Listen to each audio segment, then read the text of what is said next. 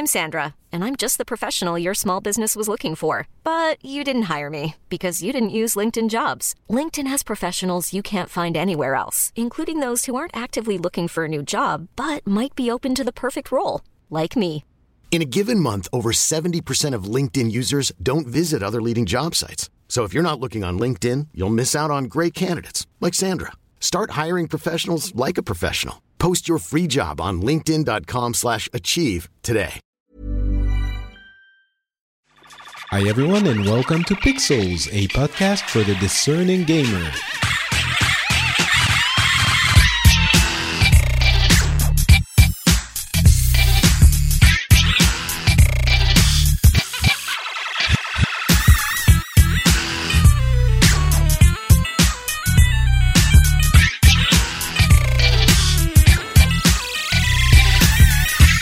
Hello everyone and welcome to Pixels, which is a show where we try to gather the entirety of the news in the gaming industry from the past couple of weeks, and we serve it back to you on a wonderful platter from which you can just pick and choose. Well, you can't really choose. We serve everything we chose.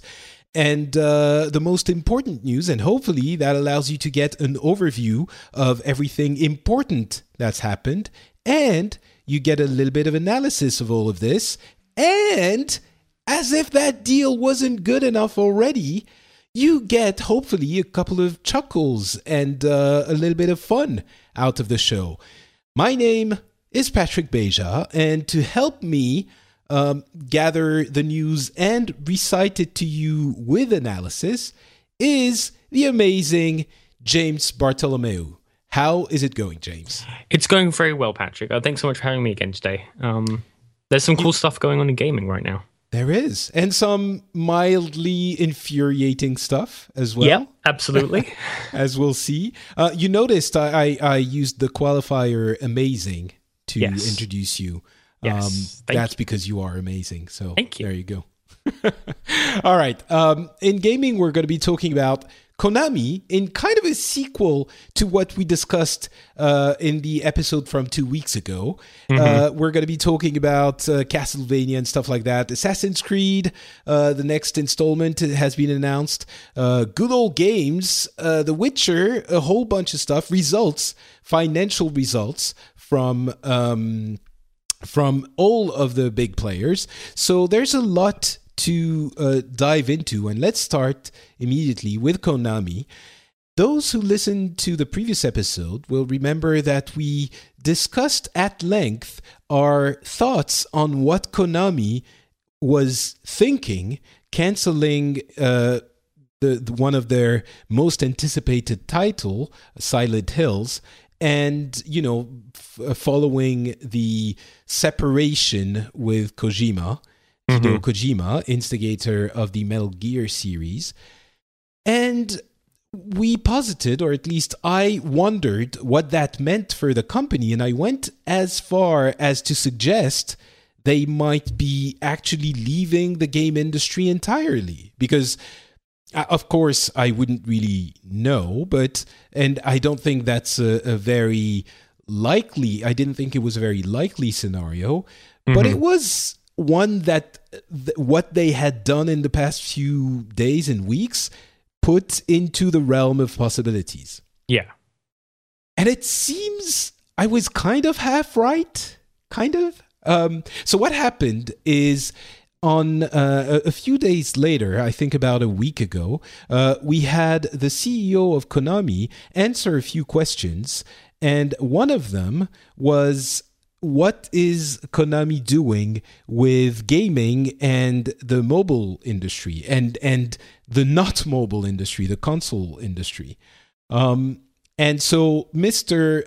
Hideki Hayakawa, said basically that they're not going to be getting out of gaming as a whole, but there's definitely going to be focusing on mobile games and in gaming, which for Konami, unlike what I thought, gaming is still a significant portion of their revenue. Actually, it's the majority of their revenue. But it's very much mobile gaming. And he mentioned things like Metal Gear and even the potential Silent Hills, the big titles. He mentioned that they were Western games, which was a little bit of a surprise for me. I guess Japanese gamers have really shifted away from at least Konami's big console games, and they're making a lot more money on mobile, and that is what they are going to be focused on going forward. So it's not like I was, I was right on the money with the Konami might be getting out of gaming, but they're certainly shifting gears dramatically by focusing on gaming. It seems, we don't know exactly, but it seems almost exclusively. And that's a shock. Yeah. I mean, so what I've looked at is that it looks like while gaming makes them a lot of money in the West, the Japanese stuff is a lot of it is gambling, like pachinko machines. And them moving to mobile kind of makes sense there because that you can get that same addictive gameplay in the. I guess with him saying it's Western market, that's what they want to focus on here is the bigger games. But going to mobile makes sense in Japan with the gambling that they like and the I'm not sure how to say it. The mechanics of mobile games are sometimes a little bit akin to gambling, I guess. Yeah, exactly. Yeah. Well, yeah. We've heard a little bit more about this in conferences about mobile gaming. We've heard developers bemoan the fact that it was now a lot of people coming from the gambling world because there are some of the same mechanics apply for some of the mobile games. And I mean, Nevada passed a law only a few days ago allowing quote unquote skill-based gambling machines. So and so that is something that Konami was very happy about. They've been very vocal about the fact that this was a good thing for them. And yeah, I guess, in Japan, it's definitely mobile gaming, period. That is their cash cow at the moment. But yeah, there is some similarity to gambling more and more, how to get people to spend as much money as possible within the context of that game. There are good and bad mobile games, but yeah, I don't know. It leaves a very sour taste in my mouth. Me too. You're probably a bit too young to really have enjoyed the old school Konami games. I've played Castlevania and I've played Devil May Cry. I've played those games, but I have Devil May Cry is Capcom. That you are correct. Sorry. Yeah, things like Contra, Gradius, and Contra. Yeah. Oh my God, Contra. Okay, so you're not that young. Yeah. Sorry. Yeah, Devil May Cry definitely Capcom. That's really embarrassing. Yeah, so I don't know. I mean, Konami is... It's a bit sad. It's a bit sad, I think. Yeah, what makes me even sadder is that it scares me what's going to happen to their big franchises. I mean, are we going to be getting Contra slot machines? Or are we going to be getting... I mean, they've got loads of IPs that aren't being used right now. And what's going to happen to those? And we'll get to that in just a minute, and another interesting echo to our last episode. But there's another thing I wanted to mention. There was something that made a little bit of noise with Konami trying to suppress a video on YouTube that was trying to explore the reason behind the split between Konami and Kojima. Yeah. And they tried to suppress it. Obviously, they used the bogus DMCA pretext. Yeah. Well, a pretext using the DMCA of like there was 27 seconds of game footage at the end of the video. But it's like Konami is actively trying to be a hated company right now. Del Toro also mentioned that he was very disappointed and surprised by Konami's approach of the cancellation of the Silent Hills and the entire removal of the playable teaser that is now not available on the PlayStation Store. Even if you had downloaded it previously, you can't re-download it. So don't erase it from your hard drives, people. But I don't know. I don't know what Konami is doing. I think they don't care. They're just done with traditional gaming, and it's not their business anymore. Yeah. It leads me to a question that I had. I mean, just as I know that you working in PR before, I don't understand how people don't understand the Streisand effect with what happens when you remove something like this. Yeah. You know? I think this was definitely somewhat of a mistake. They realized too late, that they shouldn't have done this. Or maybe it was some higher up who said, I don't care, just get it off the internet, without understanding what that was going to lead to. Mm-hmm. But especially since they couldn't keep it off the internet, even the actual video, they didn't have any legitimate reason for asking for its removal. It was more than fair use and critique of it. Was a work of journalism. But I just think that they really just don't care anymore. They're just out of this market, and whatever. It's not something they care about. Yeah, it definitely seems like it's just like we're pulling out the industry, so we'll just completely go scorched earth. We're just out of here. Yeah. Do as much damage as we can, and then not really care about what happens afterwards. Which is strange. It's definitely there's some kind of dissonance there. It's also, I mean, we'll see what happens at E3. I don't see what could be introduced or talked about at E3. Probably, Metal Gear Solid 5 is going to be discussed, but I don't know. I also wouldn't be surprised if Kojima resurfaced somewhere somehow, but we'll see. Yeah. And talking about resurfacing, another thing we were saying in the previous episode was how the love we have for Castlevania, and lo and behold, a few days after the episode was released, there's a Kickstarter project by Koji Igarashi, who is basically the creator of the Castlevania series, and he went to Kickstarter and said, we have a new project. It was very cheeky, very well done. It was basically Igarashi playing vampire in this presentation video in this dark castle, and he was talking to the camera and saying everything he wanted to do with this new game called Bloodstained.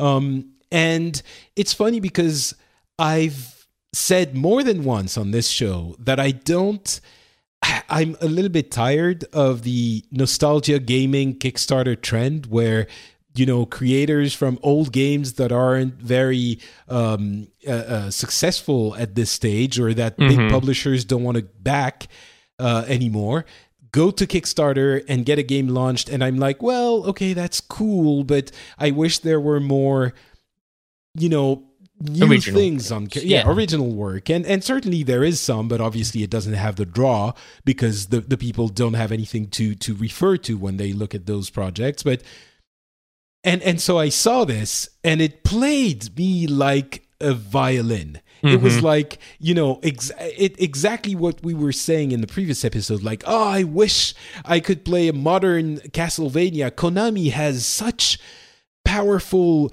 IPs and brands, and they could do something with those memories that we have, and it just did. That Kickstarter project was exactly that. So of course I went ahead and backed it immediately.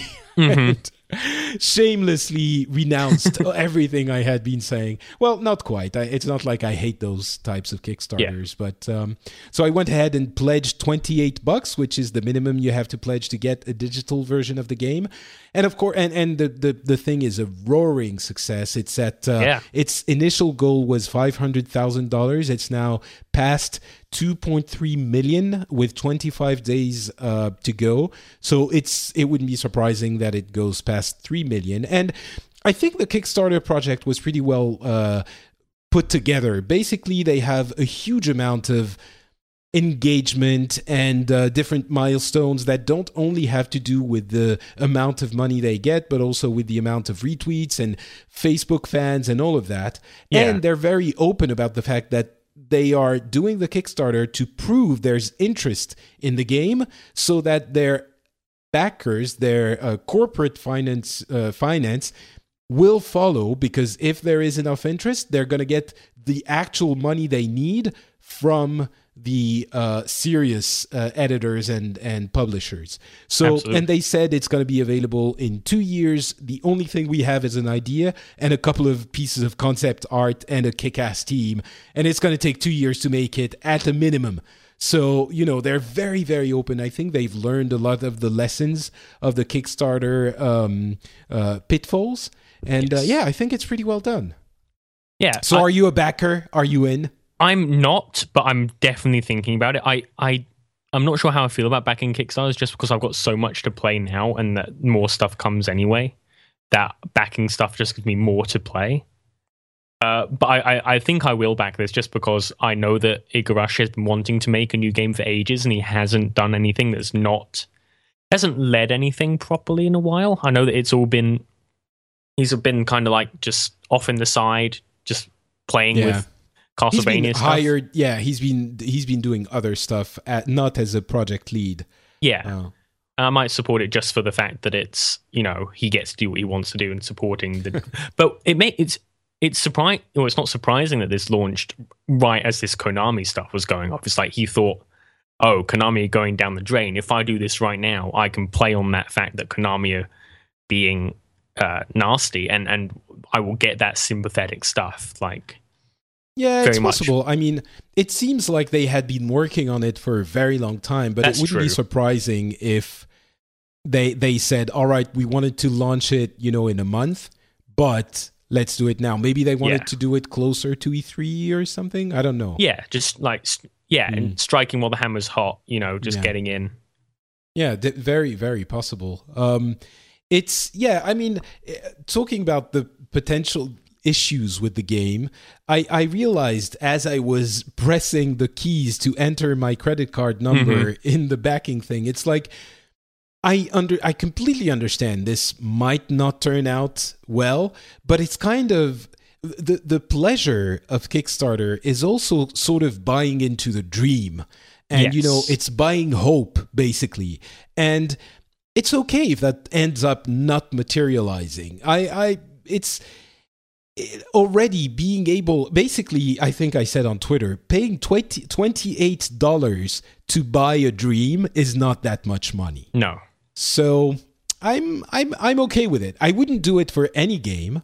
I wouldn't do it for most games actually, but I think from time to time, if it's something that really, really resonates with you, I think it's very understandable, and that definitely was the case for me. It was such, it was like the week before I was bemoaning the lack of updated, renewed vision for a Castlevania game, and it's okay if that game gets made and sells, I don't know, 50,000, 100,000 copies. It doesn't have to be a multi-million seller. Currently, there are 30,000 contributors. Let's say he does 10 times this in sales, 300,000 copies. It's a good amount of money for a team. It's not something necessarily that would warrant the immediate backing of a publisher, but it's okay for the project as it stands. So, yeah, and also I think that if that happens and it shows that there's people want, it has already shown that people want Castlevania games. It also show that more people. It will show that a game like that can be successful, and more developers will start making them. I really think that Kickstarter is kind of finding its stride, and project creators are understanding how it works and what to expect from it, and so yeah, it's good. It's good. Bloodstained. I can't wait for 2017, which is a long time from now. Probably it's going to be 2018 at a minimum. So yeah, we'll see. What else? Assassin's Creed is coming October 21st. In a splash of surprising news, Ubisoft announced that there was a new Assassin's Creed coming out. Are you surprised? Amazing. I'm very surprised that their annual game is coming. Do you care that another Assassin's Creed game is coming? I don't know. When my voice gets high like this, it probably means that I don't really care all that much. But, you know, I loved the environment of Assassin's Creed Unity. And Assassin's Creed Syndicate, which is the name for what was codenamed Assassin's Creed Victory, for the Victorian London type of game that this is going to be. I think they spent Assassin's Creed Unity creating a graphical engine and sort of getting acquainted with the new consoles. And I have some hope that Syndicate is going to be a maturing of that process and the real iteration of the Assassin's Creed franchise on the current generation of consoles. Okay. So you think that this will be the Assassin's Creed 4 to Unity's Assassin's Creed 3? I don't know. Maybe it's. I want to hope that it's going to be better. I'm not a huge Assassin's Creed fan. I think there's an opportunity there for sure. However, given how little the game has evolved over the past 5 years or 6 years, I think reasonably we shouldn't expect too much. No. But, you know, there are some gameplay elements, like there's a grappling hook, there's the possibility of going into carriages and play Grand Theft Victorian London, essentially. Horse carriages that you can get onto them and just travel through the city and wreck everything. So that might be a little bit fun. I don't know. I think the thing that is giving me the most hope is, I don't know if you saw the entire video, but there was a portion where they were owning up to the mess that Assassin's Creed Unity was. Did you see that part? I did, yeah. What did you think? I think it's bizarre. I mean, it's good to see that they're acknowledging that Unity was graphically not working, and it was a broken game. But it seems like a weird way to get back that goodwill. Because I mean, you saying that your game is messed up doesn't really help me. Once I've paid the $60 for the AAA game, it doesn't make me feel any better, you know? Yeah, I see what you mean. As someone who has purchased the game, I guess it's a way for them to say that they're sorry, first of all, again, because they've said it before. Yeah. And I think it's a way of saying, yes, we know this was a terrible F-up, and we will not do this again. And it impacted us. You know, we realized it. It's not easy when you're a developer and you put out your baby into the world and it becomes the laughing stock of the internet. But, you know, it hurt, but we fixed it. And for the next one, we're not going to make that same mistake again. And of course, the real owning up to it is making sure that Assassin's Creed Syndicate is pristine when it comes out on October 23rd, right? But I do think that there's something of a, you know, at a company when you always want to avoid any kind of anything that would reflect negatively on you, especially for a company that is as huge as Ubisoft and as, you know, that has as much riding on those big titles for shareholders as Ubisoft. And having worked in PR, I can tell you that this is a cardinal rule of PR. It's a very tough call to actually bring the conversation back on a dark portion of your history. That's a very good point, yeah. And I think that if they hadn't done it, there would have been snickering on the entire internet. You know, it would have been part of the conversation. So being courageous enough to actually own up to it allows them, and of course that's why they did it, allows them to control the message that is traveling around that particular issue when inevitably they have to announce their next game. Yeah. So, but I do think it is a very difficult decision, and I think they handled it well. I think they handled it respectfully and sincerely, however sincere, highly produced video, presentation video can be for a big company. But yeah, it did resonate with me. It felt like, something that too few companies do. They ignore the elephant in the room, and it makes them come out as less sincere. I think in this case, it served Ubisoft well. Have I convinced you, or are you still queasy about it? You have convinced me. I think that understanding that them saying, "Hey, we messed this up," is definitely them saying we messed up, and that's not good for the shareholders, because the shareholders be like, "Oh, you guys messed up," and you're agreeing that you did. So, yeah, I agree with you there. I do think that, and I think that them controlling the message is definitely. I think I would have rather they apologized outside of the marketing video, because it's definitely but again, I understand that shareholders want that to be done so you can control the message. Yeah, I think, well, honestly, I think if shareholders had, well, it has little to do with the shareholders themselves. They don't, craft the message, but it's dangerous for the company to express itself that way. Yeah, exactly. Because the game, any little misstep they take in any announcement can reflect can be reflected in the quotes, the shares movement. And so, but yeah, ultimately I think it serves the company. And that's the big irony of all of this. Ultimately, I think when you do the right thing by your customers, I do think that in the long run, it serves your company and your shares and your value.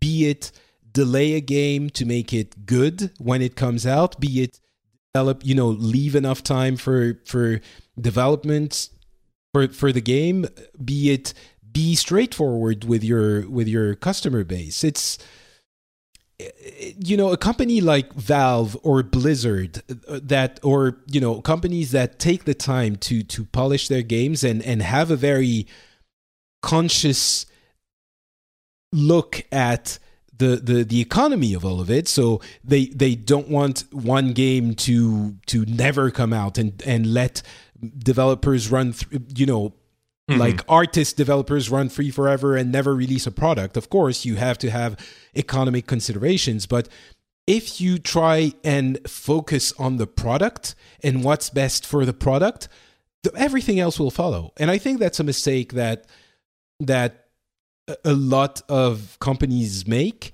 the mistake of trying to optimize for revenue and sometimes hurting the product, when actually, if you optimize for the product, you end up succeeding in revenue as well. Yeah. At least, that's what I've seen happen over and over again. So. And that's why, and that ties into another story about how the Syndicate's got no multiplayer. It allows multiplayer is a big thing for AAA developers. It allows to add to playtime and retention. And not having that shows they want to focus on making the single player of Syndicate a lot more focused, a lot more polished, and a lot nicer experience for the consumer, a much better product. No, you're right. It's very telling that it has no multiplayer. It's kind of, I mean, there has been a conversation over the past few years of whether or not we do need multiplayer in every single one of our games, but that there is going to be some people, we were talking about this in the when I was talking about Dragon Age, and how I wasn't a big fan of Inquisition. I understand it has huge qualities, but it felt like a game that had as many boxes ticked as possible. And multiplayer in a current AAA game, multiplayer is one of those boxes, and you want to have it ticked because that's what big AAA games do nowadays. So them saying, you know what, we don't want the multiplayer to be in because it's going to distract from the focus we have for our game. Again, I think it shows a little bit of it's not you're throwing yourself into the unknown. It's not the most incredibly courageous decision ever, but it's, again, a step in the right direction and something that makes me think that the people at Ubisoft are actual human that learn of their mistakes and that want to make a good game. And with all this, I'm still not sure that Syndicate is going to be something that's going to get my interest. But, you know, the promise of Assassin's Creed is always something that is seducing. But yeah, the execution, But I've personally not played an Assassin's Creed game since Black Flag came out, and I do like the universe. So and I'm English, it'd be nice to see Victorian London. I think based on what they're saying, I won't pre-order it, but I'll definitely pay more attention to this, seeing that they've owned up to the problems of Unity. It's been 3 years now since the new console released. It's the second year now. Yeah. So yeah, 2 years since the consoles came out. I'm willing to give this more of a chance now, seeing how they're approaching it. Mm. Yeah, and I mean the Victorian London. I mean, seeing Paris in Assassin's Creed Unity was half the fun for me. It was so amazingly rendered, so amazingly beautiful. And I played it after, you know, the like a few weeks after the initial release, so it was fixed by then. But it was so pretty, so pretty. So yeah, we'll see. Good Old Games Galaxy. You're an indie gamer type person. Surely you've jumped on GOG Galaxy. Yes, I'm actually looking at my library right now in GOG Galaxy. I like it a lot. Yeah. So GOG, for those who don't know, Good Old Games is a service that sells you DRM-free, entirely DRM-free games on your PC. And they used to be focused on good old games, so it was older games. But you can do anything with them. You can, copy the files. You can install them on 15 different computers. You can give them to your friends. Well, you're not supposed to, but you can. And they came out with GOG Galaxy, which is their desktop client. It just came out in open beta. And anyone can go and request a key. You get it after a couple of days. It's Spartan. It's still very, very new. It's being unwrapped, and many of the functionalities, if not all of the functionalities, aren't there. But I don't know. What do you think? So I've never been I use Steam a lot because it's where I get sent indie review codes, and it's where all my games are. And I've always said that I want Steam to have a competitor, and a big competitor that people are going to have to choose between. So not Origin or Uplay, but something that is going to make Steam think about the way they handle themselves. And right now, GOG Galaxy is looking to do that. So it's really simple to manage. You have access to everything. It's entirely optional, which is very important to me. So I don't have to use this client ever. I can still use the website, which is really nice.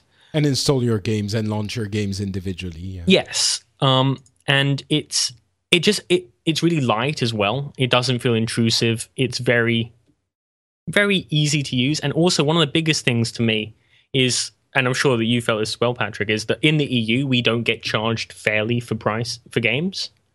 Like a game that's $10 will be like £8 here, which isn't quite fair price-wise. So Good Old Games.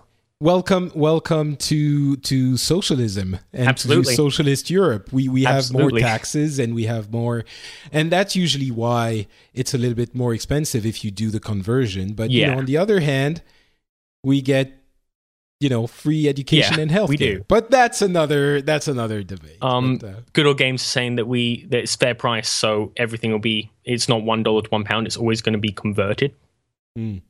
I like it, and I also like that a lot. It's going to have. I mean, I don't care about that it's DRM free. I'm never going to send someone a game, but I like having full control of my games. Yeah, like I paid $40. Well, I didn't pay $40 for The Witcher because I got it with my graphics card. But had I paid £40 for The Witcher, I want to have full control over that. And I can download this, stick on my external hard drive, and I've got it forever. That's definitely one of the appeal of of the... Oh, I can't connect to Steam. What's happening? That is strange. I was going to check the the price for The Witcher on the Steam store, because I think £40. I think it's the same price on Steam and on Good Old Games. It is, yeah. Yeah, it is. It's 49 euros on Steam and 49 euros on Good Old Games. So on that front, it's the same thing. But yeah, I think the DRM thing is nice. It's good to have that choice. Personally, I'm kind of wedded to Steam. It's just nice to have everything on one. Exactly, yeah. On one interface, one place. It's nice. And I think, as silly as that might be, if I get The Witcher on PC, which I probably won't, because of a whole bunch of reasons I'm not going to get into, but of course PC is my platform of choice. I'm a PC Master Race person, but I love old games.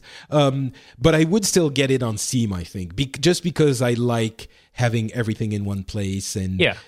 But that being said, I love that there is competition, as you were saying. Even beyond that, I think we need competition. Yes. Steam is way too dominant as a platform on PC, and it's not healthy for an industry. No. So, yeah, I welcome the rise of Good Old Games, and I hope that it does get a little bit more, dominance or presence in the gaming industry. That being said, I don't see a lot of publishers play with a DRM-free player of the industry. Yes. I mean, so Volition, is it Volition? No, who owned Deep Silver, sorry, have just added like Darksiders and Darksiders 2 and the Saints Row series to Good Old Games. Saints Row 2 and Saints Row the Third. So they haven't had Saints Row 4 yet. But, I mean, I think this is that old conversation of like, if you trust a consumer, they're less likely to pirate. I know it's not something that is entirely foolproof, but someone that wants to pay you money for something will use it fairly if you trust them. Like DRM typically doesn't hurt a pirate, it will hurt a player. It will hurt a legitimate customer. And in the case of Good Old Games, I feel like I don't have any statistics about this up, but the majority of people using it aren't sharing games with people. Yeah, I don't know about that. Maybe, but the thing is, if your games are going to be pirated anyway. Yeah, and exactly. Old games are available on torrent sites very easily. I still don't think it's going to be enough to convince the people who own the rights to put their games on Good Old Games, but I think there is a place in today's market for Good Old Games as a second or third window for a game. When it's, a couple of years old, 2 or 3 years old, you've sold as many of them as you could sell, on all the consoles and Steam, and whatever your own service that you have, be it Origin or Uplay or whatever other proprietary service. You might think, there is a portion of the players who are using Good Old Games Galaxy, and I want to cater to those players as well, so I'm going to put it in there, maybe a little bit less expensive or whatever, and it's another outlet for your game and for you to be able to make money. And as that happens, if Good Old Games manages to grab a portion of the audience, I could see how down the line publishers might start thinking about maybe using a DRM-free policy. Yeah. Down the line, but definitely not right now. Oh, no. Yeah. Especially when you have people like Ubisoft and EA using extra DRM on top of Steamworks, like using Uplay. I mean, I'm not overly concerned about the lack of DRM. I'm mostly supporting Galaxy for the competition. I've always said that I want Steam's customer support to be better, and I want Steam to be I want to be able to make my own branches. I want to be able to use. I won't be able to make my own, but I want people to be able to make their own versions of the Steam client. And well, good luck with that. Yeah, but Good Old Games recently put up a poll saying, "Hey, do you guys want us to make this open source and making Galaxy so you can make your own branches of it and change it?" And I like that. Yeah. Definitely. And also, by the way, Good Old Games and CD Projekt are very close. I believe it's the same investors, the same, it's, the same company-ish, or at least the same owners. CD Projekt owns CD Projekt. I think CD Projekt Red are the guys that own CD Projekt. That is a little bit too specific for me. I know that they're definitely the same bunch. Yeah, and it shows when you look at the first thing that you see on Good Old Games is The Witcher 3, obviously, which you can buy immediately. And it's the Polish developer that developed all of this. I'm trying to Google at the same time. Now you sort of put me on the on the spot. CD Projekt is the Capital Group, and they own CD Projekt Red and then Good Old Games. And Good Old Games. There you go. Right. So it is definitely something that they tried to rush to market to make sure that it was available for the release of The Witcher 3, which honestly, unless you're an idiot like me, there is no reason to buy The Witcher on Steam. You should definitely get it on Good Old Games. And I actually, you know what? I think I might. I don't know. I think it doesn't make much of a difference. I know that actually the version you get on The Witcher on Good Old Games, you get more content with it. Like you get the extras, so you get the like wallpapers and soundtrack and HD videos for free. I know that on the Steam version you don't get everything. You just get the artwork and the wallpapers, whereas the Good Old Games version you get the comics, you get the soundtrack, you get HD videos, you get paper toys. More extras come with it with the Good Old Games version. Well, there you go. One more reason to go with Good Old Games. And talking about The Witcher, holy moly, is it getting good reviews? Yes, yeah. Amazing reviews. That's pretty... It was such a tall order. Taking the world of The Witcher and making it open world. Yeah. It's all of the reviews have been done before release on PlayStation 4 hardware. And there are a couple of glitches here and there, but it seems very good. It's definitely not as pretty as the trailers led everyone to believe. It's pretty. It's not mind-blowingly pretty, but it's shaping up to be a great game. And I think so. I because I'm going to be traveling, I'm going to be taking my PS4 with me. I think I'm going to get it on PS4, basically. Okay. After the show ends, I'm actually going to go and go to my local store and try to get them to sell it to me before the date of tomorrow, which is the date of. So you got it. You're ready to play it. Are you excited? Yeah, I got it with my graphics card. I bought a 970 back in April, and I got it with that. And I'm sitting here preloaded, ready to launch in 11 hours. They've got a countdown on the site, so launching in 10 hours. I'm very excited for this. I really enjoyed everything else in the Witcher series.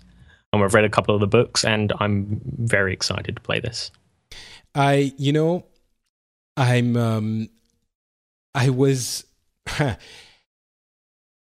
want to love it. I'm a little bit concerned. Why are you concerned? I don't know. I've tried The Witcher 1 and it didn't stick. I've tried The Witcher 2 clunky. And it didn't stick. So I don't know. And I almost got a 970, a GTX 970, but I'm going to be away from home for a few weeks. And so I figured I'll get it when I come back. But by then, they have a promotion with The Witcher and Batman Arkham Origins, Arkham Knight. Yeah. and both of them are going to be out when I come back. So yeah, I don't know. Anyway, I just missed them adding Arkham Knight to the package. I was really annoyed because I know I'm going to play that as well, and I missed it by like 3 or 4 days. You only got 1 day? I only got one game? Yeah, I only got The Witcher because I bought it like 4 days before Batman. Yeah. Huh. Oh, really they added Batman. Yeah, so it was originally just The Witcher 3, and then like midway through April, they added Batman as well. Yeah. All right. Okay. Well, The Witcher seems great, and we will report on it on the next show. I'm sure we'll have played it. I'm gonna buy it for sure. It seems like one of the games you really can't miss this year. So I'll get it, and we'll see. Yeah. All right. Results and revenue. There's a bunch of stuff happening with, well, not happening. There were the results for all of the companies in the world, but more specifically for gaming companies. We're not going to go over every single little bit of detail because there's a bunch, but let's pluck out the specifically interesting announcements that came out of all of that. First with EA, they've gone back to huge benefits. They basically last year they made $7 million dollars, and this year it's $875 million. So, wow. Well done, EA. Blimey. Yeah. And DLC is steadily increasing as a part of the revenue. It's now almost $1 billion in revenue for this year. So if you're complaining about DLC, then stop buying it. Because no one is apparently stopping buying it. Mirror's Edge 2 is coming out in early 2016.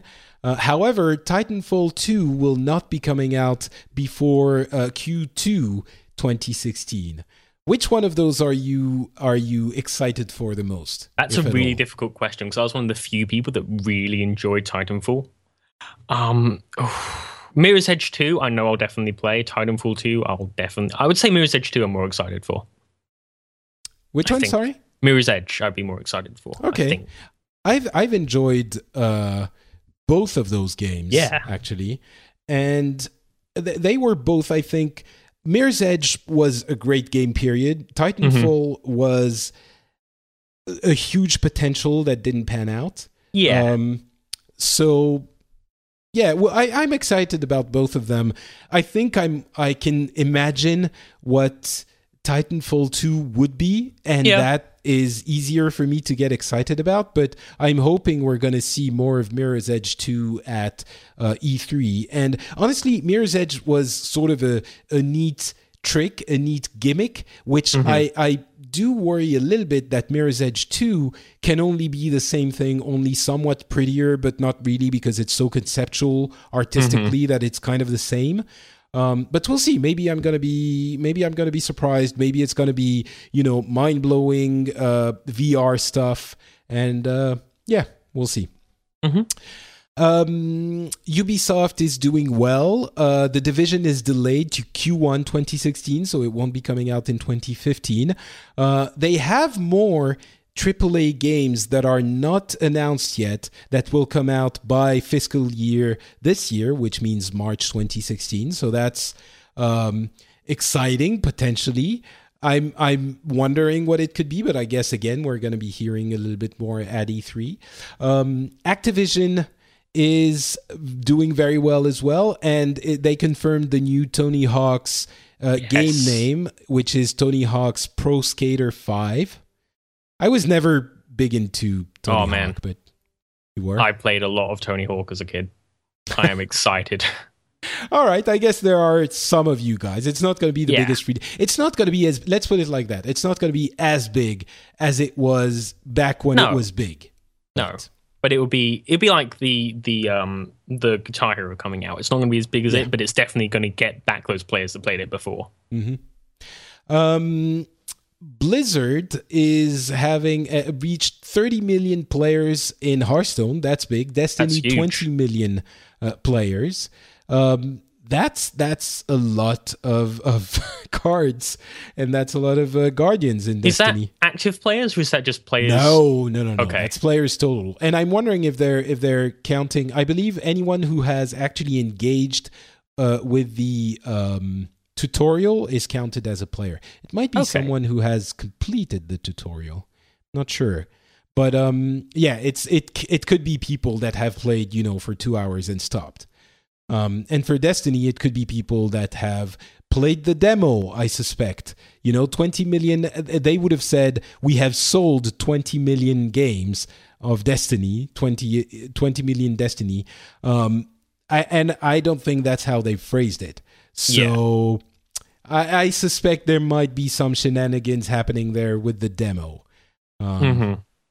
Which is always a neat trick you want to keep your eye on. What else? 3 million players down for World of Warcraft. Basically, it went 7 million, 10 million, 7 million. Yeah. Which means it's on the same track, on the bell curve track, as it had been before the release of the latest expansion. It won't be very surprising. Well, I think 3 million is a huge number. It is. But when you think of it as... Well, it's always a huge number, no matter how you think of it. But, when you think of it as the amount of people that came back to check the expansion and then left after a couple of months, it makes a little bit more sense. Yeah. So, I was one of those people. You were, and you stopped. You stopped playing.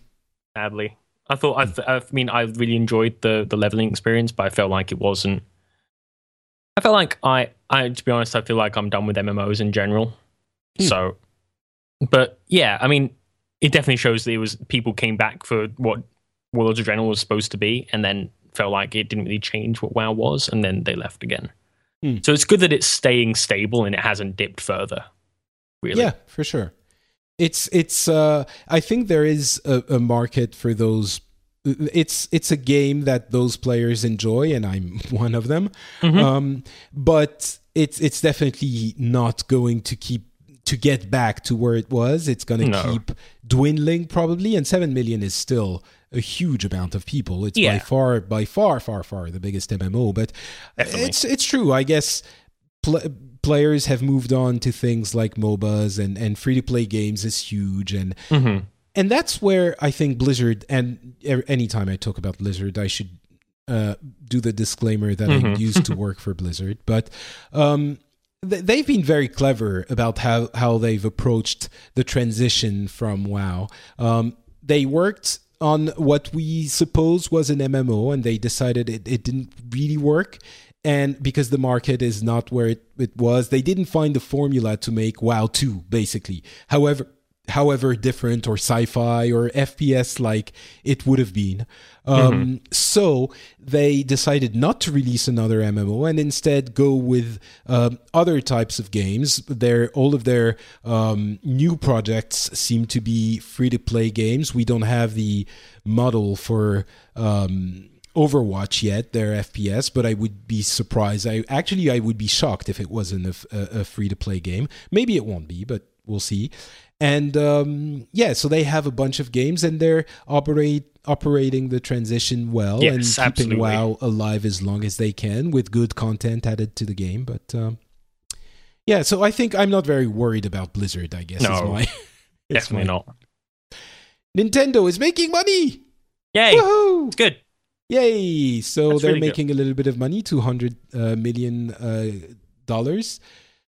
And that's the first time since 2011. So it's good. It's however, they're making money on games, not on consoles. They're selling a lot of amiibos. I don't think it's doing huge amounts to their bottom line, but it's a lot of...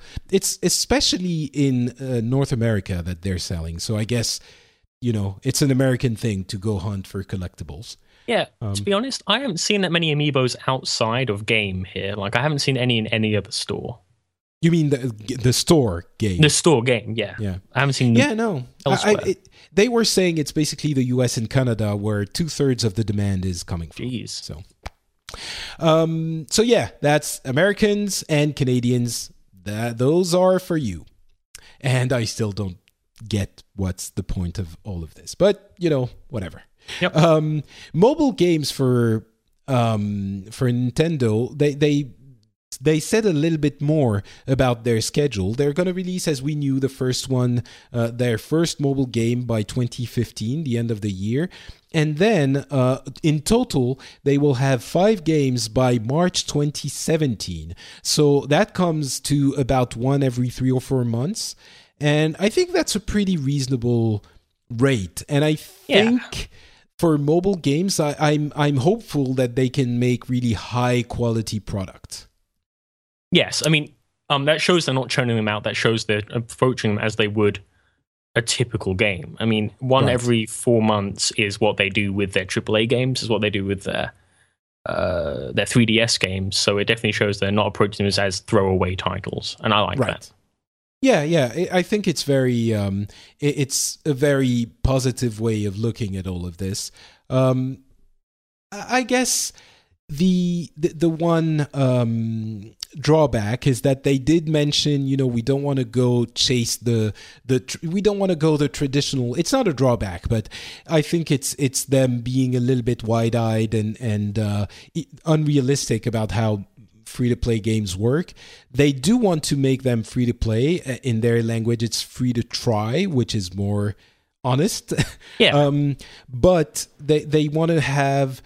as they want to design the games for as many people as possible to be interested in buying elements of the game and not chase the whales in the free-to-play market. Basically, not design the games so that people will come in and the ones who want to pay a lot of money will be able to spend, hundreds and hundreds and thousands of dollars on their games. And I really hope they manage to make it.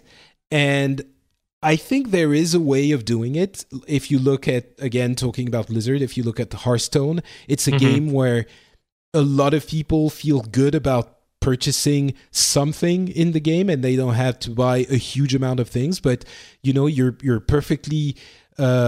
it's perfectly okay to buy a little bit and you don't feel bad about not buying it and you don't feel bad about buying it.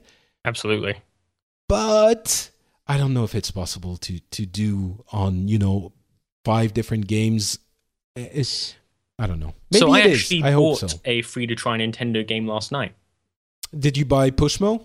Yes, Stretchmo? I did. I bought Stretchmo. Right. And I like the way they've handled it. So if they handled the mobile games the same way, I can see it being very successful.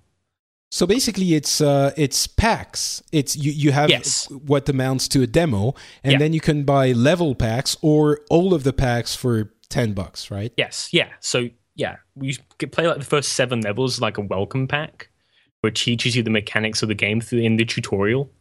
Then it gives you the option to buy like 4 different sections, each with 100. I think it was 100 levels in the first pack, and then 50 in the others. And each of those was £4 for the first one, and £2 for the others, or £8 for all of them. It worked really well. I thought I liked it. I thought it was a very honest approach to free to play games. It was like you can't play the rest of the game, but we're going to give you a demo. If you want to keep playing it, you can buy it piecemeal. If they do their mobile games like that, it'll work. Yeah, I agree. There is definitely a way. The issue with that kind of model, though, is that you're not letting people who want to give you more money give you more money. And I think that's maybe there are going to be games like this and games like the more traditional route of free-to-plays, and maybe they're going to try and see what happens. But my fear is that they realize they're making so much more money on the whale hunting games that they end up, after a couple of years, maybe focusing a little bit more on those. But I hope, I have faith in Nintendo. I think they are they are game designers at heart. Yeah. And I don't think they will be, maybe they're going to start making games like that as well, but they're always going to have an avenue and an audience with games that are a little bit less about the gambling, as we were saying earlier in the show, and more about the gameplay experience. So absolutely, they're going to have rides at Universal theme parks. Awesome. Is it? Yes, I'm looking forward to the eventual Mario Sunshine Flume ride. Yeah, I'm not a big, ride guy. So me neither. Oh, okay, all right. So you were being sarcastic. Definitely. I mean, I don't see any problem with this. I mean, there's Harry Potter rides in Universal Studios. I think it's, any way that I can experience more Nintendo stuff is good. And it's a way for them to make more money. Yeah. Yeah, why not? Why not? I'm not against it. It's like the Amiibos. It's not necessarily for me. Exactly, but, yeah. There is going to be, for the first time in 25 years, World Championships, the Nintendo World Championships at E3. And awesome. I guess if you don't have anything new to announce, just do something else, like a kind of esports thing. Why not? Yeah, I mean, definitely, like, they've been building goodwill in EVO recently, and it'll be a good way for them to get people to play their games. It's telling that they were mentioning in their calls that the games that have been performing really well are the games that they got people to come back to and that have on multiplayer components and added content on a regular basis. And I think that's Nintendo discovering the staying power of games that nurture their community on the long tail.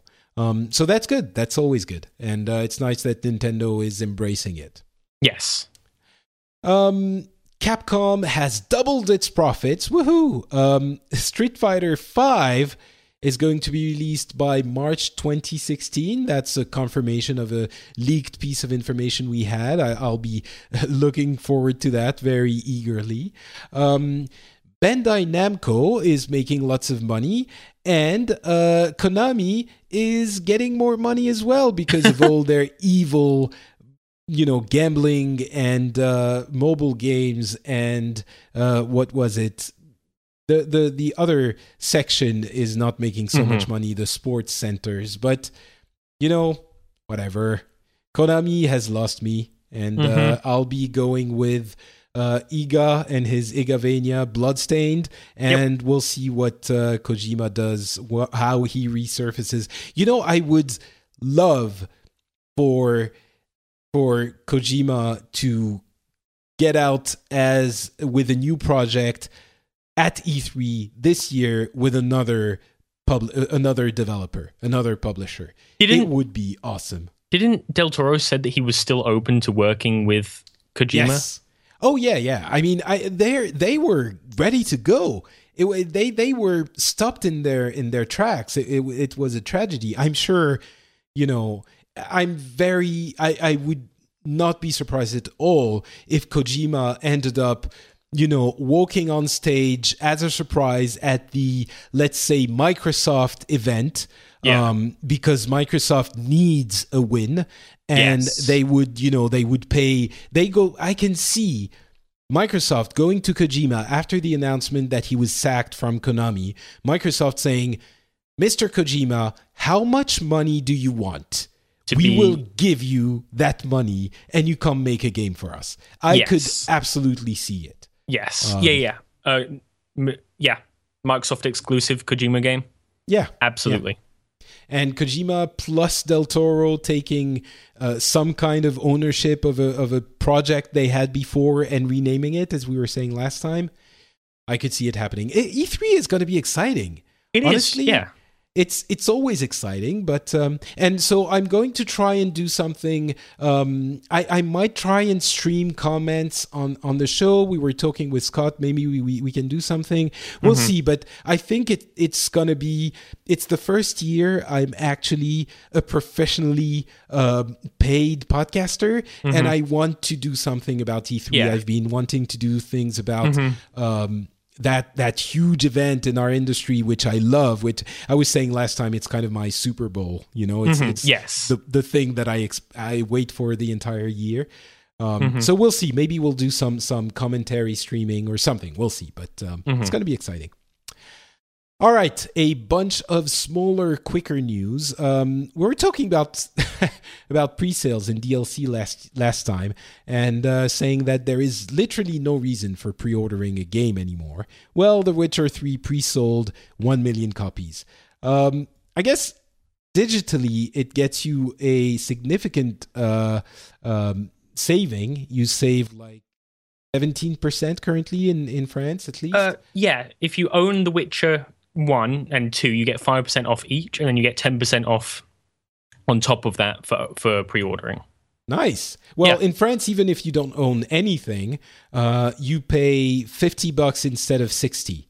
So in that case, The Witcher 3 is probably a safe bet. I think pre-ordering it if you enjoy those types of games, especially now that we've seen the reviews a few days before the release of the game itself, I think it's safe to pre-order this one. And then just for this you get to preload it as well. Yeah, as well. And by the way, on Xbox, it's going to have dynamic scaling, which is an interesting way of getting around the supposed issue with less power on the Xbox One than on the PS4.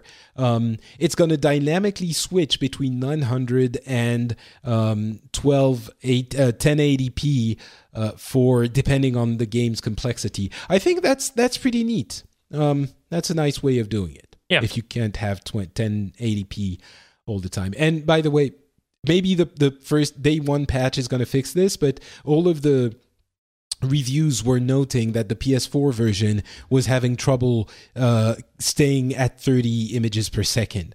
So 30 FPS was already difficult on PS4.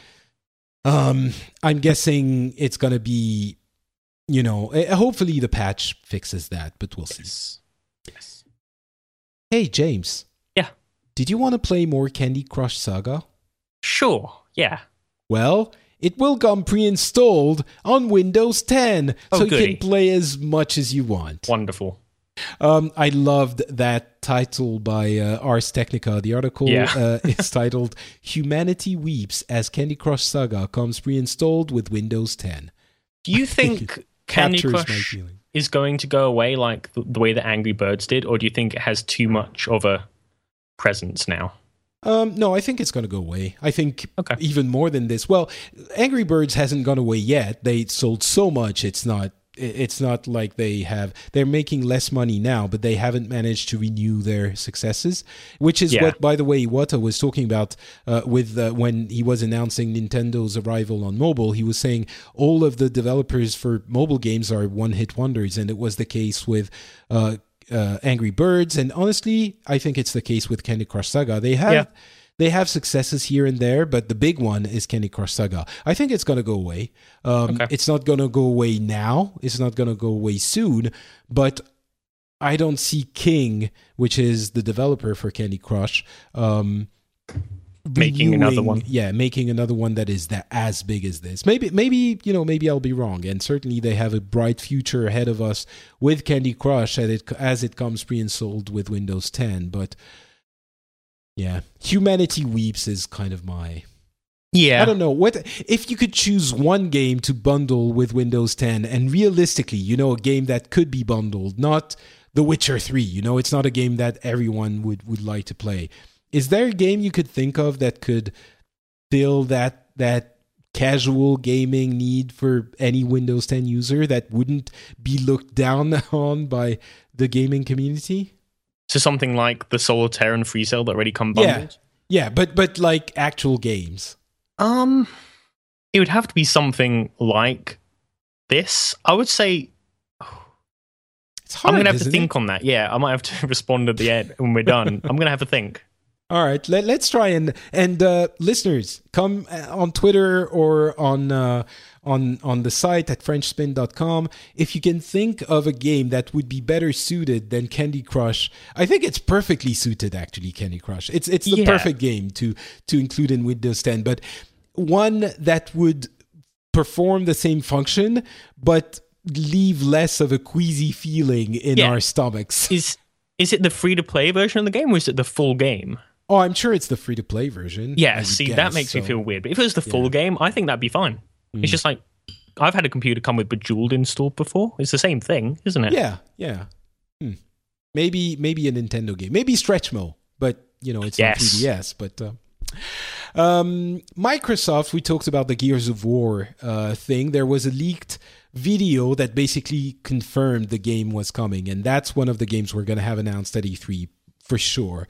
But they did something interesting. They banned the Xbox Live accounts, and in the process, so basically it was gamers testing the game, and they were under NDA, under non-disclosure agreement, and they uploaded their videos of the game to a service that basically leaked it. And it was a friend who sent it to a friend who didn't know it was basically, anyway, a couple of people got their accounts banned, which bricked their Xbox Ones. Oh. I think they're going to get, well, it's not that they're bricked, it's that they can't use them until Microsoft decides what they want to do with the accounts. I guess they're going to have some penalty. Maybe they're going to be banned for a little bit. But yeah, anyway, good news, Gears of War remake confirmed. Woo. Yep. The remakes, oh no, this isn't time, we don't have time to get into it, but the remakes are starting to scare me a little bit. Yeah, me too, a little bit. It's like, it's Gears of Wars I loved when that's the reason I got my Xbox 360. I think I was mentioning it this last episode. But it's still, almost 10 years old now. Yeah. And I'm not sure how well it will play if it's just a graphical overhaul and the gameplay is exactly the same. Mm-hmm. And we've had so many remakes now. Yep. That's one, by the way, during the presentation, I really hope they allude to the issues with the Master Chief Collection, which itself is a remake of a very well-loved series of titles. Because if they don't, that's what the entire conversation is going to be about. Everyone is going to say, we hope they don't mess it up as much as they did MCC. Yes. Facebook's Oculus Rift is heading out our way Q1 2016. It's going to be upwards of $200, but not a lot, much higher. I could see $250. Would you be getting one? I reckon if I could afford it, for sure. Yeah. Yeah, it's something you would shell out. I would use it for things like Elite Dangerous, Star Citizen, like games that I want to be fully immersed with. I could do. I would go farther. I will definitely get one if I manage to get the assurance that it works for me, which it doesn't in its current iteration. I just feel like I have a screen 2 centimeters from my eyes, and that I don't see the 3D. It's just one screen. Okay. But hopefully with the newer devices, the newer iterations, it fixes a lot of the, the lag so that you don't get seasick, a lot of that. And hopefully it works for more people that are 3D blind, I guess, 3D impaired, 3D vision impaired, and depth perception impaired to an extent, and that's my case. It's weird because I see depth. I don't have an issue with depth perception in the real world, but with 3D things, it doesn't work as well as it should. It works a little bit, so I'm hopeful that if they fix it, it works. But my point is, if it works for me, I so want to be in it as we explore whether or not it works. Yes. I am not convinced at all that it will work and that there will be lots of uses that will work with this, with this thing. It might be that we all put it on, we all buy it, and after 3 months or a year, we realize, well, it's kind of fun for 10 minutes. It's okay for Elite Dangerous, as you were saying, for certain types of games, but it really doesn't lend itself to wider applications in gaming or maybe outside of gaming. I don't think it's likely that that's going to happen, but it's possible. But I want to find out. I want to be downloading games and trying them out and downloading different applications, like the different things that the guys are going to be thinking about outside of just gaming. And I want to be there. So a year away, it's coming. Yeah. And by the way, good choice on that GTX 970 because that is the recommended hardware that they listed. I think the recommended hardware there is quite reasonable for what they're trying to do.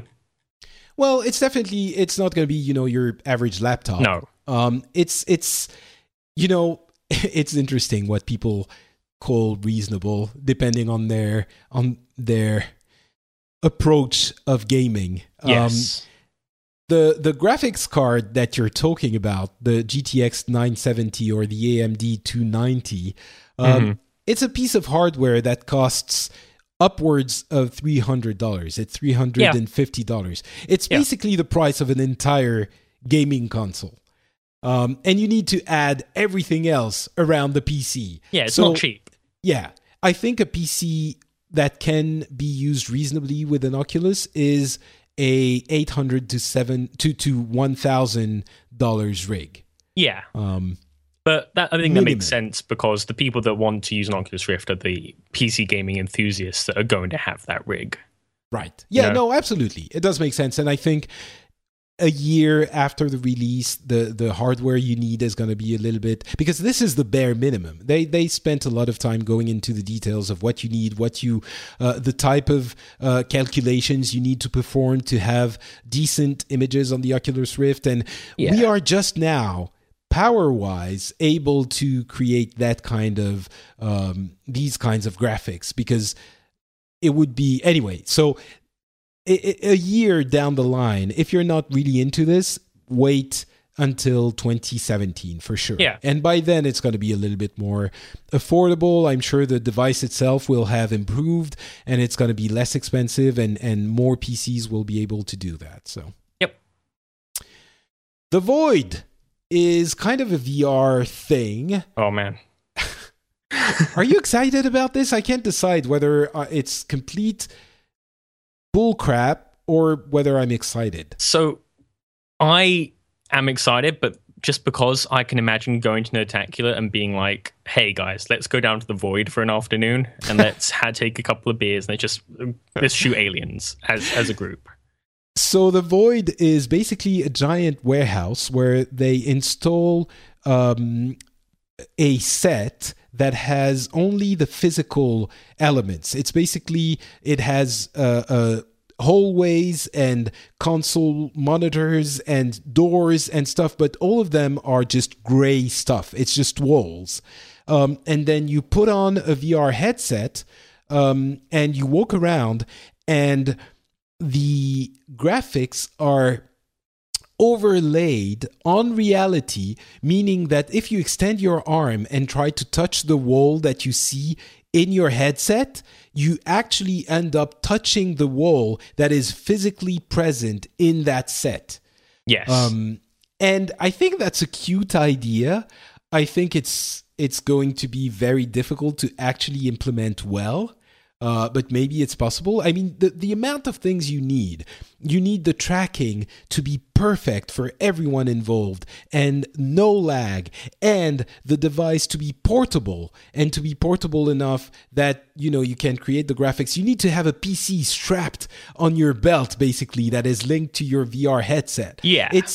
It seems like a big problem. And even then, once you actually do it, I mean, yes, it could be fun, the first one is gonna be built in Salt Lake City, which is why you were mentioning Nerdtacular. Yeah, it won't be available for this Nerdtacular, unfortunately. But I mean, the weight thing, I think about it like if you're going paintballing, you're carrying a heavy gun and a backpack. You're going into this kind of thing for realism, I would say, and so having to carry around a little bit of weight to me doesn't bother me.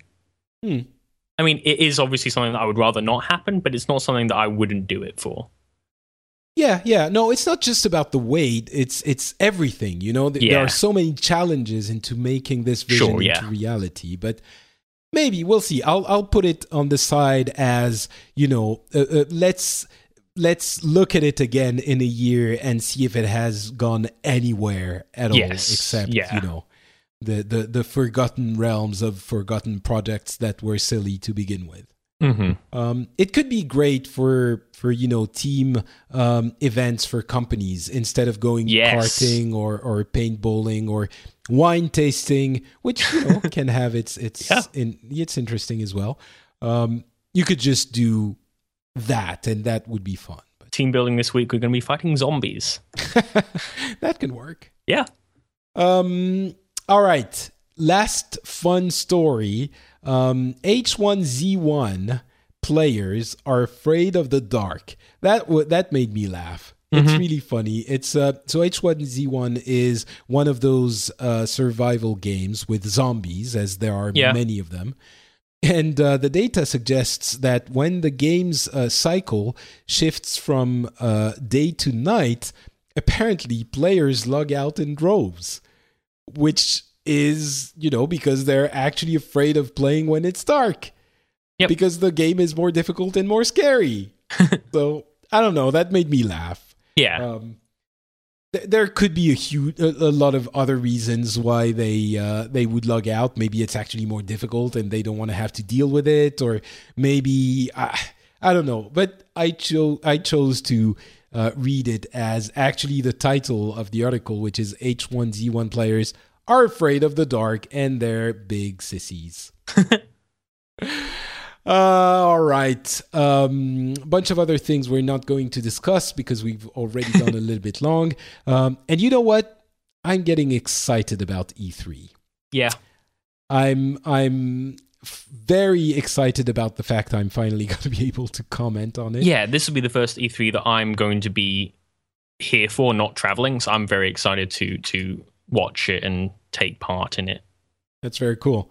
So have you ever gone there? No, I my goal is to be out there for 2016, but it all depends on how the next couple of months go. Fingers crossed. All right, I'll cross my fingers as well. Honestly, I don't even think I would want to go there anymore. I'm over 40. I've done a bunch of...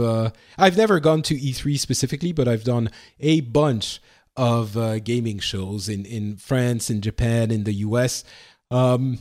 I think I'm perfectly fine following it from the comfort of my home and watching the presentations in much greater comfort than the people who are actually there. I don't get to try the games, but it's, I get to watch the videos. So I'm happy doing that. I think I would rather go to Gamescom in Germany. So I've never been to be able to play the games? Yeah, I've never been to Germany, and I feel like it's a lot closer. Obviously, just pop on the train in London and go to, I guess, Gamescom's in Munich, but get on the train from London to Berlin. And then it's in Cologne. Is it? Oh, it's in Cologne. So yeah, there's a train that goes there. Well, there you go. Hey, why don't you go? Well, I guess you need to apply for it, but you could go this year. I could do, yeah. Oh, great. You see, think tank. We have ideas. Yeah. All right, that's going to be it for us for this episode. Before we go, James, where can people find you? People can find me on Twitter at Iagovos, that's IYAGOVOS, and on YouTube at youtube.com/Iagovos, as well as indielove.com, where I run an indie game site. Excellent. Thank you very much, sir. For me, it's Not Patrick on Twitter. I will be also available I am available on Facebook. Not Patrick as well there. And there is the site, FrenchSpin.com, where you can come and comment on this show, find other shows that are good and fun as well. And I guess that's it. We'll be back in about a couple of weeks. We'll be right at the doors of E3 at that point.